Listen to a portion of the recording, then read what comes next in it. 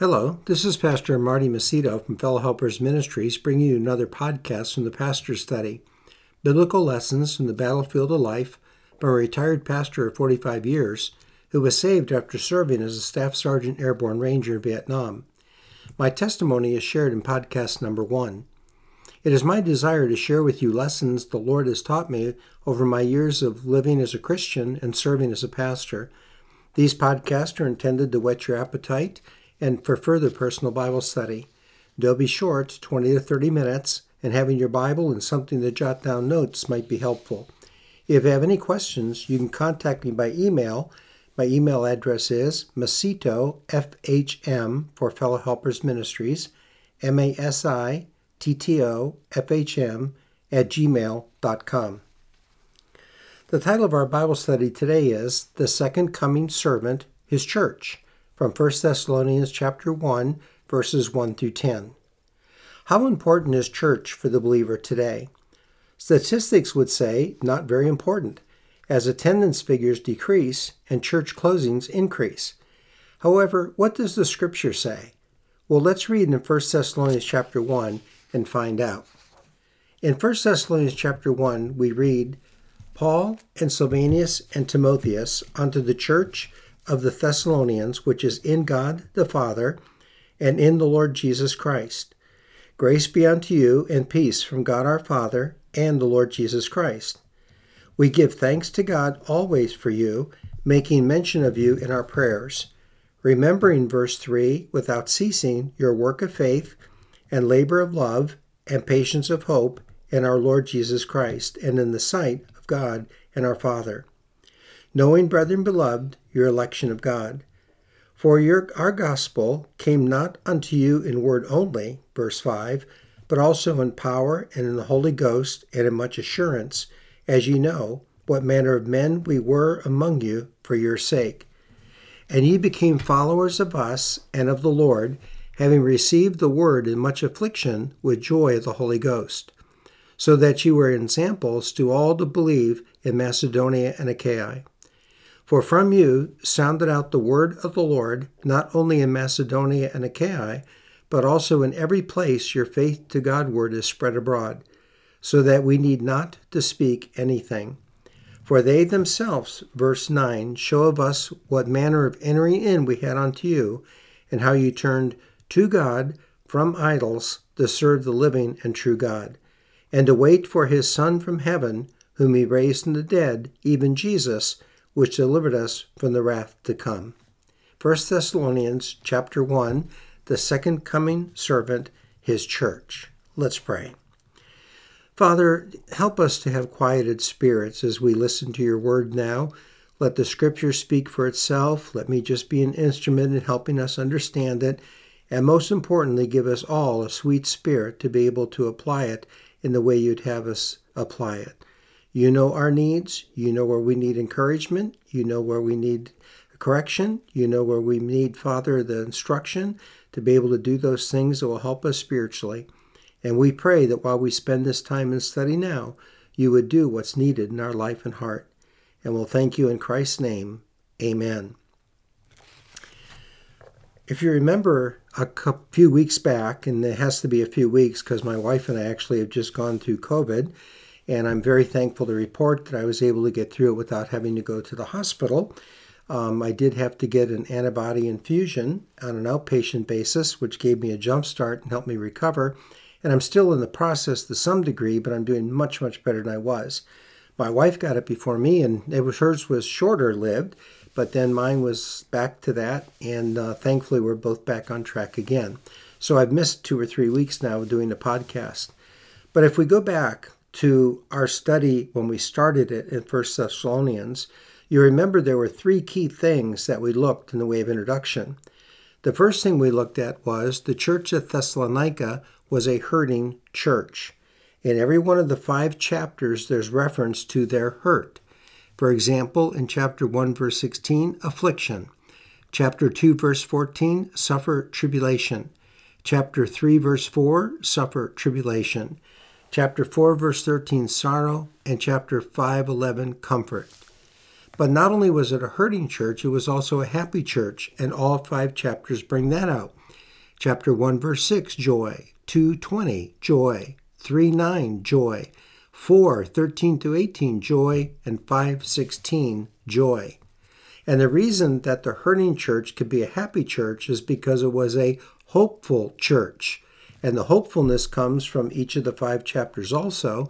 Everyone ends with the promise of the second coming of Jesus Christ. For example, we just read it in the first chapter, verse 10. To wait for his Son from heaven, whom he raised from the dead, even Jesus, which delivered us from the wrath to come. In chapter 2, verse 19, we read, For what is our hope, our joy, our crown of rejoicing? Are not even ye in the presence of our Lord Jesus Christ at his coming? You'll notice in chapter 3, in verse 13, it says this, To the end he may establish your hearts unblameable in holiness before God, even our Father, at the coming of our Lord Jesus Christ with all his saints. And then in chapter 4, verses 13 to 18, a great description of that coming with the saints, to receive the saints on earth, to ever be with the Lord and be with him, meet him in the air and ever be with him. And then in chapter 5, in verse 23, again we see the same thing, the promise of the second coming. And the very God of peace, 5:23, sanctify you wholly, and I pray God your whole spirit and soul and body be preserved blameless unto the coming of our Lord Jesus Christ. Therefore, with the idea that this church at Thessalonica, which the Apostle Paul was at less than a month, was a hurting church, yet it was also a happy church because it was a hopeful church. It was looking for the return and coming of the Lord Jesus Christ. Now, with that in mind, we titled the series in 1 Thessalonians, The Second Coming Servant. What do we learn about the second coming servant in these 5 chapters that are before us? Well, we're going to look at the first chapter, as we already read, and we're going to see, first of all, his church. His church. Now, let me give you an illustration to understand this, first of all. When I was back in Marysville, Ohio, a number of years ago, I was pastoring the church and principally in the school, and there were a lot of political issues that were taking place, and people were trying to close Christian schools, and things of that nature were going on, and it was just not a very easy time to go through, but the Lord is gracious and got us through those days. But I remember one day being in my study and seeing a man pull up in a black car. It was like a Lincoln Continental. And he got out, and he had on a black suit, and he looked really sharp, and he looked very official, and he headed to the door of the church. And when I looked at him, I thought, oh no, there's trouble here. Something's not right. I thought maybe he was from the IRS or maybe from some other government agency, and we were going to be questioned about something, and I didn't know where that would lead. Well, I tried to be cool and cautious, and he came into the foyer, and I met him there. And he introduced himself, and what he said really surprised me. He said, I'm a businessman, and I'm open for a promotion, and the promotion would bring me here to Marysville. But I don't want to consider that job or that promotion until I first know there is a church that I can attend and a school that I can have my boys in that will be true to the Word of God. Wow, that was wonderful. This man recognized it wasn't the increased income he would get. It wasn't the bigger house he'd be able to buy. It wasn't all the other benefits that were going to be added to him. His main concern was, as a Christian looking for the second coming of Jesus Christ, is there a church here where I can bring my family and a school where I can have my children? That's not the only situation. That's happened other times. When I was in Florida, I had a man from the New England states who came and met with me a number of times before he moved his family, wanting to make sure there was a church and school that would be safe for them. Why? Because they recognized the importance of a good local church in the life of a Christian in order for them to stay faithful to God and grow in the Lord. And that's not something conjured up by man. That's taught right here in 1 Thessalonians. The second coming servant, what's the first thing God emphasizes? Chapter 1, verses 1 through 10, you need to be involved in a good local church. Now, as we think about that and go into this passage of Scripture, you remember, of course, Hebrews, and Hebrews chapter 10 and verses 22 through 25. Let us draw near with a true heart and full assurance of faith, having our hearts sprinkled from an evil conscience and our bodies washed with pure water. So God wants us to draw near to him. Verse 22, chapter 10 of Hebrews. Verse 23 says, let us hold fast the profession of our faith without wavering. For he is faithful that promised. So not only do we draw near as a Christian to God, but we also hold fast as a Christian to God. And verse 24, and let us consider one another to provoke unto love and good works. So we're challenged in three things here. Let us draw near. Let us hold fast. Let us consider. And then the answer, how do we do that? For a Christian, it's found in Hebrews 10:25. Not forsaking the assembly of ourselves together, as the manner of some is, but exhorting one another, and so much the more, as ye see the day approaching. What is that day? 1 Thessalonians, all 5 chapters, the promise of the coming of Jesus Christ. And our church has a very important part in helping us be ready for his coming. So when we go back to 1 Thessalonians chapter 1 and we see these 10 verses, we see that God has actually given us here a checklist. As we think about the local church, what do we see in the local church that we should be attracted to? What is the checklist? In other words, when that man came to me in Marysville, when that man came to me in Florida, what was he looking for? What did he need to see in order to know this was a place where his family could come and his family could be raised for the Lord, encouraged in the Lord? Well, I believe as we go through this passage, we can easily outline 7 things that we can consider a checklist as we're looking at the local church for the second coming believer. First of all is this.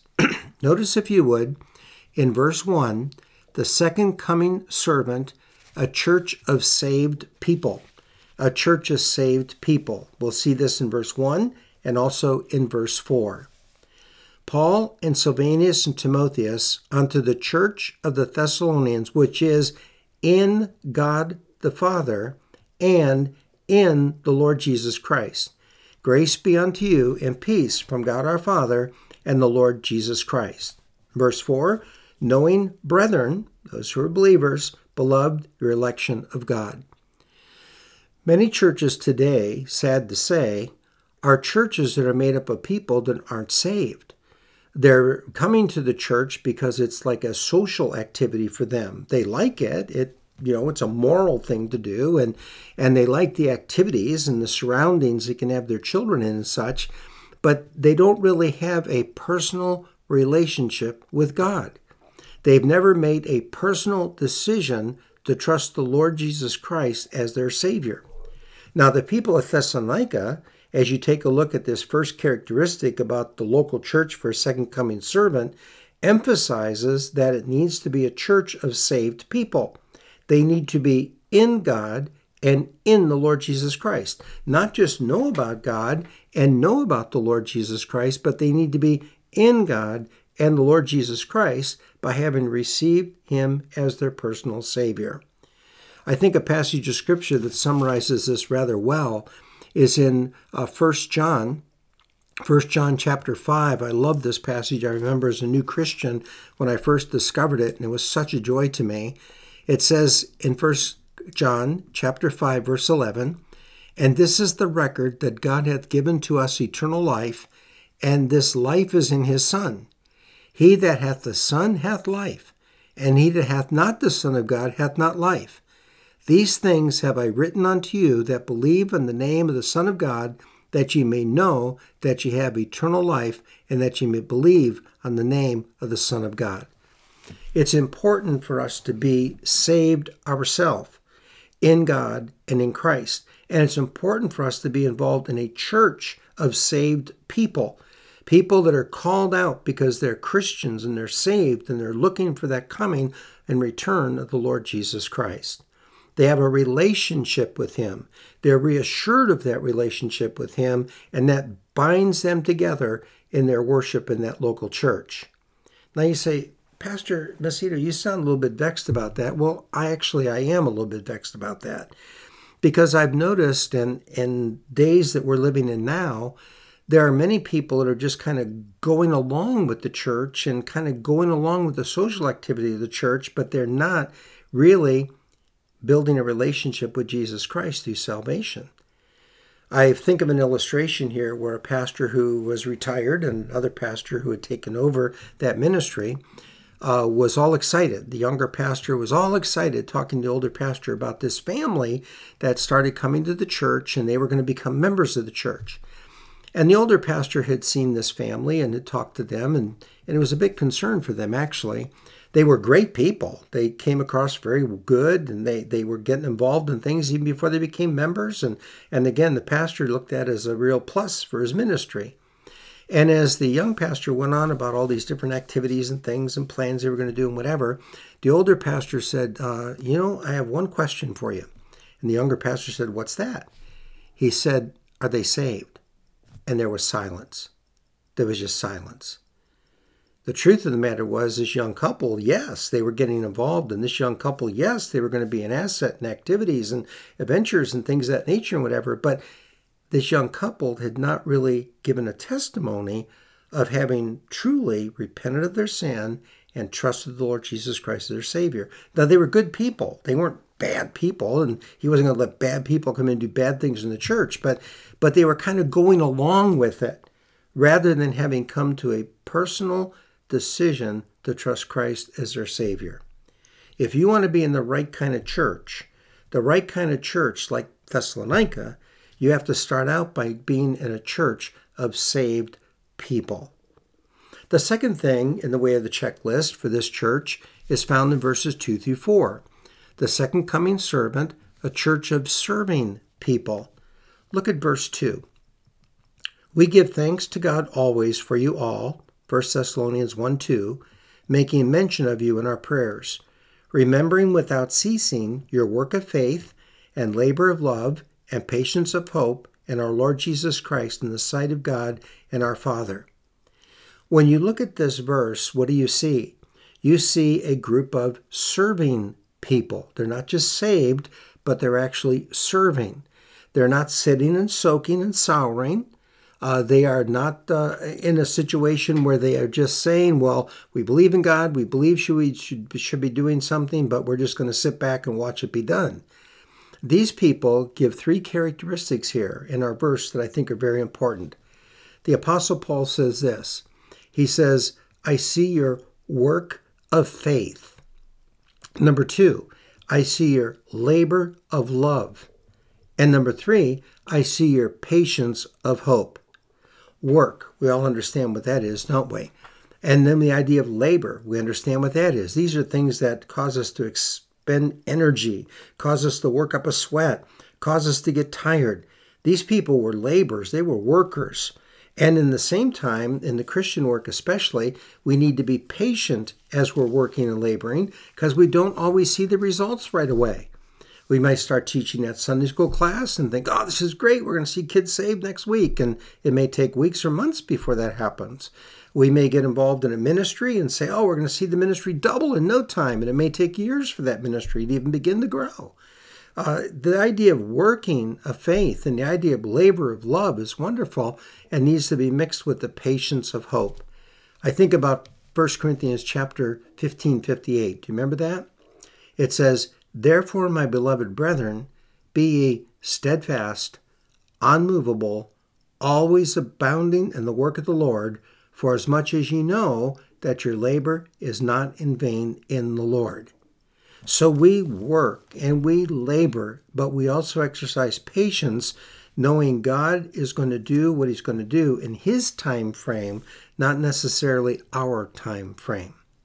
So the second coming servant, what's the first thing on the checklist for the church? It is a church of saved people. They are in God and in the Lord Jesus Christ. Secondly, what do we see? They're a church of serving people. They're not just sitting back, soaking and souring. They are actually doing what? A work of faith, a labor of love, and they're waiting patiently on the Lord. Now, what's the third characteristic or character on our checklist? The second coming servant, as we look at verse 5, is a church of sincere people. Second coming servant, verse 5, a church of sincere people. Look how it's worded for us.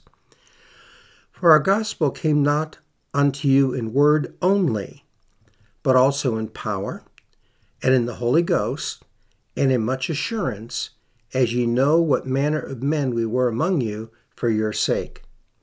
Many churches of saved and serving people are not really sincere. They're just kind of going along with the flow. They're just kind of hearing the word, but not really taking it seriously.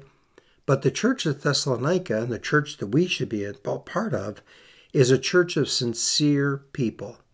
It says, our gospel came not to you in word only. It wasn't just people saying things, but also in power and in the Holy Ghost. There was a work of God taking place. You see, the idea of sincere means free from pretense or deceit. It's the idea of being genuine. And I'm certain we can all think in our own mind right at this moment about some churches that have not really been sincere and genuine. And then we can also think about churches that are very sincere and genuine. The church of Thessalonica, for the second coming servant, was a church made up of sincere people. They not only heard the word, but they mixed it with the power and in the Holy Ghost and much assurance and stepped forward doing what God wanted them to do. So we've got the saved people, verse 1 and 4, the serving people, verses 2 through 4, the sincere people in verse 5. What do we see next? Well, it's something that maybe not is the most pleasant, but it is a characteristic of a true local church, and that is the second coming servant, a church of suffering people. Suffering people. The idea of suffer means a state of undergoing pain, distress, or hardship. How do we see that outlined? We'll look at verse 6 and 7. And ye became followers of us and of the Lord. What a blessing. Having received the word, that's a blessing. But it was received in much affliction with joy of the Holy Ghost, so that ye were ensamples to all that believe in Macedonia and Achaia. Now, we covered this in our first session on 1 Thessalonians. You go back to the book of Acts, and you remember the persecution that came, that the Apostle Paul was only 3 Sundays in Thessalonica, or 3 Sabbaths, and then he had to leave, and then there was hardship that took place. In fact, chapter 4 seems to imply that hardship. Chapter 4 of 1 Thessalonians, chapter 4, kind of implies maybe that hardship even led to the death of some of the people who become believers. We'll see that when we get to chapter 4. But again, it was hard. It was difficult. There was affliction. There was pain. There was distress. There was hardship. And that was a characteristic of a second coming servant's church who was doing a genuine, sincere work of serving the Lord. Saved people, serving people, sincere people, but it wasn't always easy. There was also suffering that took place in it. What comforts me when I see that type of suffering outlined in Scripture, or when I've experienced it myself in my own life, is 1 Peter chapter 2, verses 19 and 20. 1 Peter chapter 2, verse 19 says this about suffering. For this is thankworthy, if a man for conscience toward God endure grief, suffering wrongfully. For what glory is it, if when ye are buffeted for your faults ye shall take it patiently? But if when you do well and suffer for it, you take it patiently, this is acceptable with God. There we have the idea of suffering, the biblical type of suffering, of a good church that's upholding the Word of God and that is misunderstood and maligned or whatever else might come along the way, but they're still doing what? They're still going to keep serving, they're still going to keep sincere, and they're going to trust the Lord to help them through their suffering, whether it be pain, distress, or hardship. Now, if it's a self-inflicted suffering of sin, it needs to be confessed and repented of, and God will restore. But a lot of times, suffering isn't self-inflicted. It just comes through the course of life because of our serving the Lord. The next thing we notice about the church of Thessalonica, which I would mark out as our 5th point for us today, is found in verse 8. The second coming servant, a church of sounding out people. The second coming servant on the checklist needs to be part of a church of sounding out people. Here's what we read in verse 8. For from you sounded out the word of the Lord, not only in Macedonia and Achaia, but also in every place your faith to Godward is spread abroad, so that we need not to speak anything. This was the kind of church that understood the responsibility of Matthew chapter 28 and verse 19 and 20, where it says, and Jesus said, all power is given unto me in heaven and earth. Go ye therefore and teach all nations, baptizing them in the name of the Father, Son, and Holy Ghost, teaching them to observe all things whatsoever I have commanded you. And lo, I'm with you always, even unto the end of the world. And then also Acts chapter 1, verse 8, which says, but ye shall receive power. After that the Holy Ghost has come upon you, and ye shall be witnesses unto me, both in Jerusalem and in Judea and in Samaria, and unto the uttermost part of the earth. This is the concept. The church understood their responsibility to be a sounding out of the gospel of Jesus Christ. Now, how can I best describe sounding out? Well, again, going back to when we lived in Marysville, which is a number of years ago, we lived on Main Street, Marysville, and oftentimes we'd walk from our house to the center of town. It was kind of a nice little outing with the children. They enjoyed it, we enjoyed it, and we just walked there and walked back. And as we walked from our home to downtown Marysville, small town, we went over a bridge. And whenever we went over that bridge, we had to stop. If you remember, I have 7 children, and they were young at that point, and the young children love to do what when they see water? Throw rocks in the water and watch the ripples go out from where it lands. And that's exactly what we'd have to do. We'd stop at the bridge and away into town, stop at the bridge, way back from town, and they would see if they could get the biggest rock and could make the biggest splash and see the biggest circles go out from that splash. That's the idea of sounding out. And the church of Thessalonica, the Second Coming Servants Church, was a church that was not just internal and keeping the gospel within the walls of that church, but they were a church that was taking seriously Matthew 28, which we read, and Acts chapter 1, which we read, and they were sounding out the gospel. And how well were they doing that? Look carefully at verse 8. They said, for from you sounded out the word of the Lord, not only in Macedonia and Achaia, but also in every place your faith to Godward is spread abroad, so that we need not to speak anything. Now, let me give you an illustration here. Just a Second Coming Servants Church ought to be the kind of church where in their community there's no need for a missionary. There's no need for someone to be sent into that community to share the gospel, because that Second Coming Servants Church is sharing that gospel, so that we need not to speak anything. Is your church like that? The church becomes like that because you're like that. As we share the gospel of Jesus Christ, we're like the stones. Some of us little pebble stones, some of us bigger rock stones. But as we share the gospel of Jesus Christ, we are sounding out the word of God. For from you sounded out the word of God. And as we give our testimony and witness and our tracts and invitations and whatever, we're sounding out the word of God. And that's a good characteristic of a Second Coming Servants Church.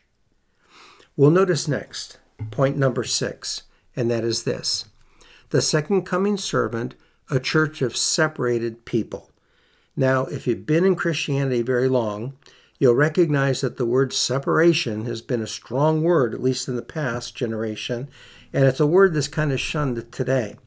And I'm sorry about that, because I think there's been a misunderstanding about separation, and maybe even it was presented a generation or two ago in the wrong way. Separation means to be set apart, and separation for a Christian is to be set apart for God, not to be worldly, but to be holy. But notice verse 9. The Second Coming Servant, his church is a church of separated people, but notice how it's worded. Verse 9 says this, for they themselves show of us what manner of entering in we had unto you, and how ye turned to God from idols to serve the living and true God. Do you notice the formula there? Turned to God, there's the positive, from idols, there's the negative, to serve the living and true God. First, turn people to God. Bring them to repentance. Shore them up in their faith. And the next thing you know, you'll see they've turned from the idols. My wife and I were saved in the early 70s. And as you heard my testimony along the way, I was an airborne ranger in Vietnam. I was Italian. My wife was an x-ray technician for a Catholic family. And we had all kinds of things in our life that were worldly. We graduated from high school in 1967. We were married in 1969. And there's just a lot going on in the 60s, as you well know. But when we came to know Christ as our personal Savior, and we were in a good church that was teaching the Word of God consistently in every service, we found ourselves actually turning to God. And then we look back and realize we turned from idols. Now, to give you an illustration of this, back then you didn't go to the movies as a Christian. Nobody came to us and said, you can't go to the movies. The truth of the matter was we were so busy going to church and learning the Word and being involved in church, we didn't go to movies because we didn't have time. We didn't care. It didn't mean anything to us anymore. There were other things I could put in that list too, and some of you saved back then can do that also. And the beauty was we were in a church that turned us to God from idols to serve the living and true God. But somehow in many churches or in many people's lives, separation got reversed. The idea of separation was to turn from the idols, turn from the idols, turn from the idols. And there was just, people just got beat on in regard to that. And many people just rejected it and walked away. That's sad, isn't it? That's not the biblical concept of separation. This is the biblical concept of separation. The church at Thessalonica was a church that turned to God from idols to serve the living and true God. And our separation needs to be like that today. Oh, let's just flood our minds. Let's just flood our hearts. Let's just flood our lives with the truths of God's Word. And before we know it, we find we've turned from those idols. They no longer attract us. They no longer are a desire of ours. They no longer have any place in our life. How you turn to God from idols to serve the living and true God. So we have 6 points so far. The Second Coming Servants Church, a church of saved people. A church of serving people, works and labor and patience of hope. A church of sincere people. They took not only the Word, but it came in power and in the Holy Ghost. A church of suffering people, but they suffered because of their testimony, not because of self-infliction. A church of sounding out people, each one, no matter how big or small the pebble, casting their testimony out and watching the ripple effect of it. A church of separated people in a positive way, turning to God from idols. And then the seventh characteristic would be in verse 10, the second coming servant, a church of second coming people. Here's what it says in verse 10. And to wait for his Son from heaven, whom he raised from the dead, even Jesus, which delivered us from the wrath to come. When I was growing up, we lived on top of a hill, and there was a curve in that hill. As you came up that road, it was kind of in a rural area, and as you came up that road, you would see headlights coming up that hill, and then they would curve and turn toward our house. My parents would oftentimes leave us three boys there on top of the hill at that house, and oftentimes we would kind of get carried away. We liked to wrestle, we liked to fight, we liked to tussle, and we would get a bit carried away. And something my younger brother learned, I was the oldest, I had another brother, and then I had my younger brother, and something my younger brother learned was this. He would, if we started picking on him too badly, jump up on the kitchen table that was in the corner of our kitchen and look out and say, I see the lights. And boy, when he would say, I see the lights, we'd start making peace. Because we would think, oh my, mom and dad are coming up that hill. He sees the lights. We better make sure we make everything right, straighten everything up, or we're going to be in trouble. And you know something? When we talk about our Christian life and we talk about the second coming of Christ, we need to see the lights. That's a characteristic of a good second coming servant's church. We're looking for the lights. We're looking for his coming. Why? So we can clean things up and get things ready. So we can make peace and not be ashamed when they actually pull in the driveway and come into the house. This is the second coming servant's church here in 1 Thessalonians chapter 1. And to wait for his Son from heaven, whom he raised from the dead, even Jesus, which delivered us from the wrath to come. And obviously, in these chapters in 1 Thessalonians, we're going to see a lot more about this second coming, because every chapter ends with it, but we're not going to look at all that today, are we? You know, Ray had the right idea when he came to Marysville, Ohio. I am a Christian. I have been saved. My wife is saved. Our children are young, but we want to see them saved.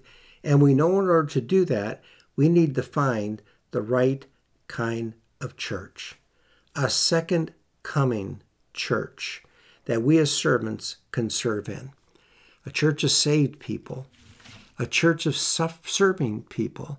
A church of sincere people. A church of sounding out people. A church of suffering people. A church of separated people. And a church of people looking for the second coming of Jesus Christ. Those are the characteristics that we need to see in our churches today. Next week, as we meet, Lord willing, we're going to take a look at chapter 2 and see what kind of pastors should be in these churches. But today, we're just looking at the church as a whole, running through the checklist, and asking ourselves the question, are we a part of a church like this? And if not, why not? This has been from the Pastor Study with Pastor Martin Macedo. You may email me at macitofhm@gmail.com. MASITTOFHM for Fellow Helpers Ministries @gmail.com. Lord willing, we'll post another Bible study next week. But remember, there's no better way for the second coming servant to wait for his Savior's return than to be a part of a good Bible-believing and Bible-teaching local church. Are you a part of one? I trust so. And if not, I hope you'll get involved. And if you're in one and not involved, I hope you will be involved, because there's a lot of blessing helping the church fulfill these 7 characteristics as they wait for the coming of our Savior, the Lord Jesus Christ. Thank you for listening, and I trust you have a great day.